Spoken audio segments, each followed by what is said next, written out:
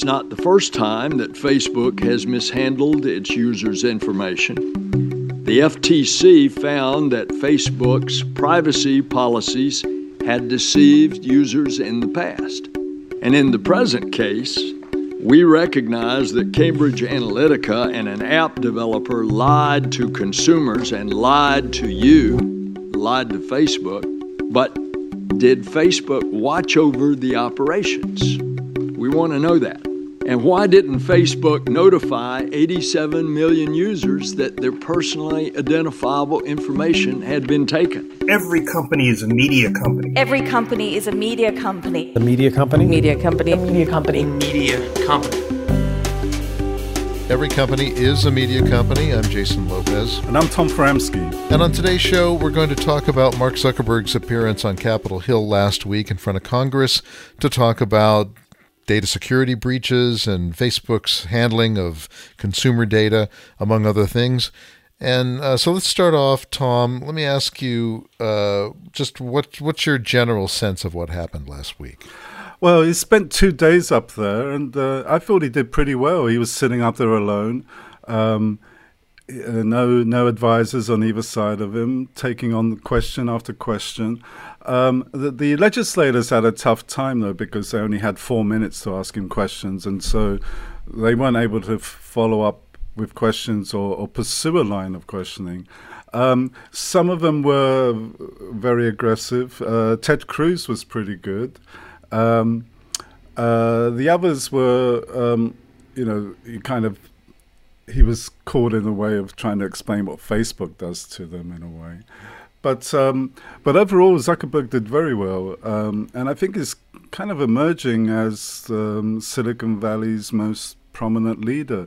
For example, I don't see anybody at Google challenging him. Larry Page has got some kind of speech disability. Sergey Brin is building a $100 million airship, I think. And the guy that's running Google today, well, nobody really knows him, and the Hill loves famous people because, they love media publicity. They live and die by media publicity. So the more famous, rich, and notorious you are, the better for the Hill, it seems. Right. Well, I wonder if you could encapsulate just what Congress was after in this session. I was a little bit disappointed in the line of questioning because it was all very much consumer data related, and nobody seemed to be making the point. Well, these companies are collecting all this consumer data, and we allow them to do that so they can save money on their sales costs. To produce more direct, relevant ads, for example. But at the expense of that, it now leaves consumers vulnerable to these hidden agendas, hidden political manipulations they don't know about. The fact that you buy this kind of soap or that kind of tea, now, you can infer lots of things from all that data. And so is it fair for these companies to create these huge dossiers, huge databases on all of us, just so they can save a bit of money on sales and marketing costs, while endangering democracy and also leaving everybody vulnerable to these hidden manipulations? It kind of comes down to that, and I didn't hear any kind of questioning around that. There was a lot of questioning about, we were talking about this one day, and suddenly all the ads started popping up. There was a lot of questions like that. There seems to be a belief that Facebook is always listening, and always pumping that data back into its algorithms. Well, I know from your point of view that the Russian interference, of course, kickstarted Congress's interest in Facebook and what's going on at Facebook. But I know you, and I know that your concerns go much deeper than that. Yes, and I think also, I'm not quite sure that the legislators understand this incident. Cambridge Analytica didn't break any laws. They broke the terms of service that Facebook had brought in. Now, it constantly changes those terms of service. At the time, for example, that the data was being collected by this researcher this quiz program, well, that was okay. Facebook allowed the application to collect that data, and it wasn't the only application doing it. There's tons and tons of them out there. So this is really just one little example of an issue that's much bigger than this. And yet, I think everybody was thinking, well, this is just the Cambridge Analytica issue, and now we're on top of it. Well, it's okay. Well, it's not. And I think with Zuckerberg, him taking on this role and defending the ad tech, the advertising technology that spies and snitches on people. Well, that's an adversarial position he's taking, and so he's going to have to be defending that for the next few years, because I'm sure this isn't going to be the only incident where these technologies spark outrage. In fact, these technologies are going to get even better, right? So they're going to become even more intrusive, and it's going to spark even more outrage in the future. So it's a tough position to take. I've argued that Facebook should offer subscriptions and not have to collect all this stuff, and it can just sit back and relax and back up a few server farms here and there and maintain a few APIs and collect monthly revenue, and work for us instead of trying to sell us out. Let me ask a question about the difference between Facebook and Google and their approaches. Facebook is a closed system, and for the most part, all the data that they gather is from users that just go to their website and use the website. Whereas Google, with their AdSense and their ad technologies, you kind of don't know where they're at, wherever you go on the web. Yeah. Well, yeah, it's true. I mean, there's a big difference between Google and Facebook. Google does have its AdSense advertising network, which operates on third-party sites, and that's a significant part of its revenues, and so on. So, while Facebook does have a closed system, this week it banned working with outside data companies. So you have to go to Facebook and you have to use Facebook's data to target the people you want to see your ads. With Google, it's different, and so on. So if Facebook does have to hire, so Facebook is investing a lot of money in, it's hiring thousands of people to review the content. I mean, I'd call them editors. They don't call them editors. I'm not quite sure what they call them. But so Facebook is going to be facing large expenses going forward to police this content. Now, one thing that, I mean, this is good, of course, but Facebook's got to make sure that it's not the only one on the line for all these expenses. So it's going to have to bring in some type of regulations or support regulations that require other companies to do the same. Now, how is Google going to handle something like that? It also employs tens of thousands of people to review content.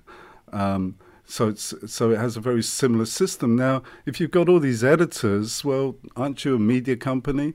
Zuckerberg was asked that on the Hill. He said, no, we're a technology company. We produce technology solutions. However, he did take responsibility for the content they publish. So, again, it kind of muddies the waters. Are you a media company? Are you not? But the fact is that Google and Facebook won the war. They displaced mass media, but then they refused to take on the responsibilities of mass media, which was to make sure to keep toxic content and fake news away from people and to ensure, we have a safe democracy and so on. So now, in a way, they're kind of being pulled back in and said, hey, you've got to take on the responsibilities that mass media had. I mean, traditional media didn't have problems with toxic content and so on, and Zuckerberg is telling the Hill, well, AI it's going to take 5 to 10 years to deal with this problem. Well, we ain't going to wait around 5 to 10 years for more meddling and more hidden manipulation. You know, we have ways of dealing with it. So, Tom, do you think that regulation of our data is probably beginning to develop now in some way in the minds of our lawmakers, that we need to start regulating how our data is being used? Yes. Now, I think they don't understand how it's being used, and that there's a potential problem that legislation could come in that would make the use of the data really tough to use. So Zuckerberg's team's obviously going to have to work with them around that. But what's good for Facebook might not be good for the rest of the advertising industry.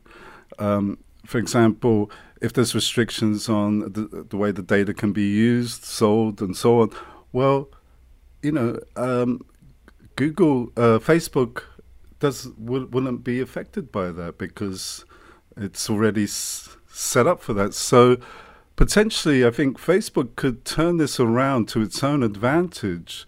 I mean, already has a huge amount of the advertising market. Google and Facebook together get about 85% of all new ad deals. I mean, it's massive. So any kind of restrictions imposed coming up will probably benefit Facebook rather than hurt it.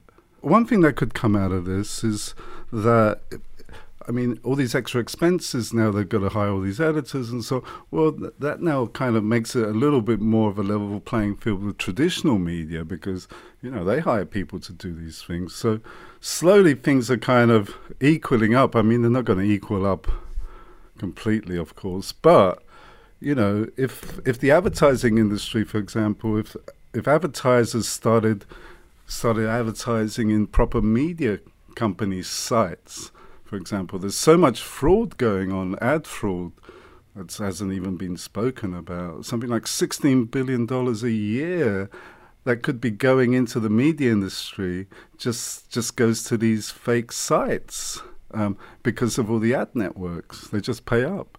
And because the advertisers like the numbers. They buy in the cheap traffic to make their numbers look good. So traditional media is really letting a lot of money just flow out of the door. And, you know, if there was a better accounting of this, we could have more of that money flow back into traditional media, professional media.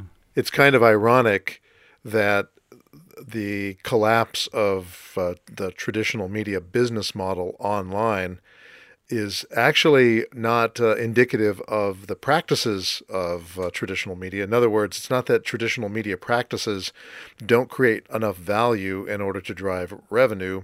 There's just so much fake stuff online. There's a lot of stealing of, intellectual property, all that sort of stuff. Essentially, if you really go into the depths of it, Tom, I think that what this shows is that traditional media actually does work. It does create value. It's just the people that are creating the value just aren't able to capture it back. Yeah, exactly. Yeah, no, that's a great point, Jason. We don't have a mechanism to capture the full value of what professional media does, and its importance to society. That there's so many other people making money off of it, right, along the way. There's got to be some biological metaphor for that. Right. So let me ask you this question then. The lessons that a company that is trying to make media and trying to serve a community or an audience, what lessons can that company learn from what's going on the Hill now, and especially in terms of trying to stay ahead of all of this stuff? Well, I think if you're facing a crisis like Facebook is, have your best person up there on the Hill, taking it on the chin and, apologizing.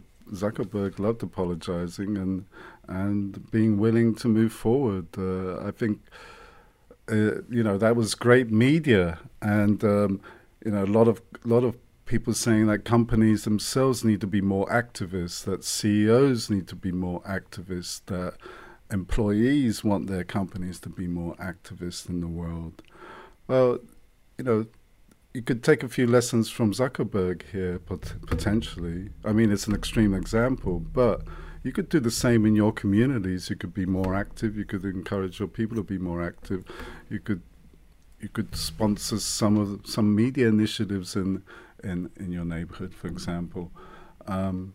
There's a lot of things you can do, but we can talk about all those types of things at another episode, because it's worth going into more deeply.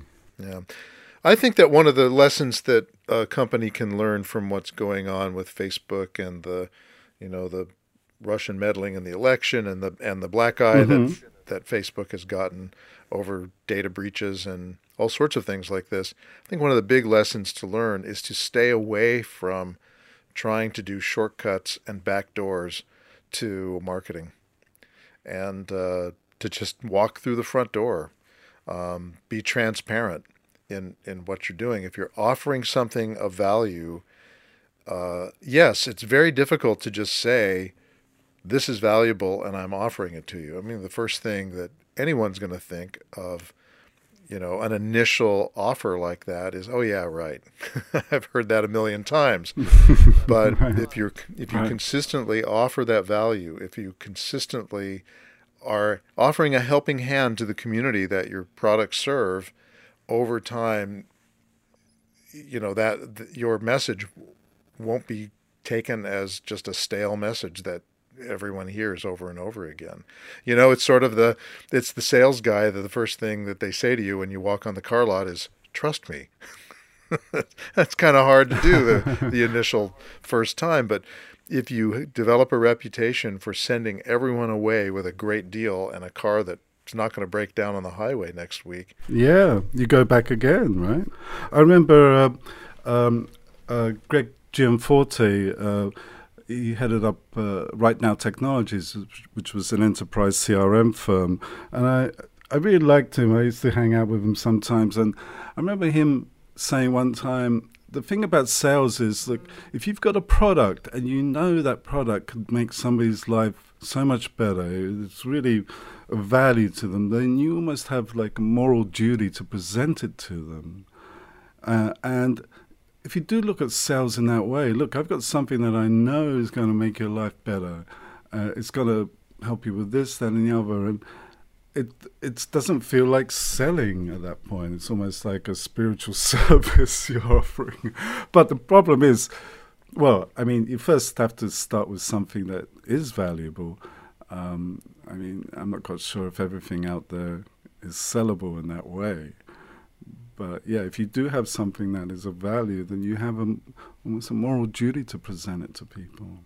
Yeah, and I would have to say, Tom, I'm afraid that probably you and I are not in a position to help a company that has a suspect product to try to sell that, and to try to tell the stories around that product or initiative or service. It's just an uphill battle to do it when the value is questionable. But if you're making something that actually does help somebody, it serves somebody in some way, why, you've got a golden opportunity to use media in a high quality way. Yeah, but sometimes companies have things, products, services, not quite sure who it's for.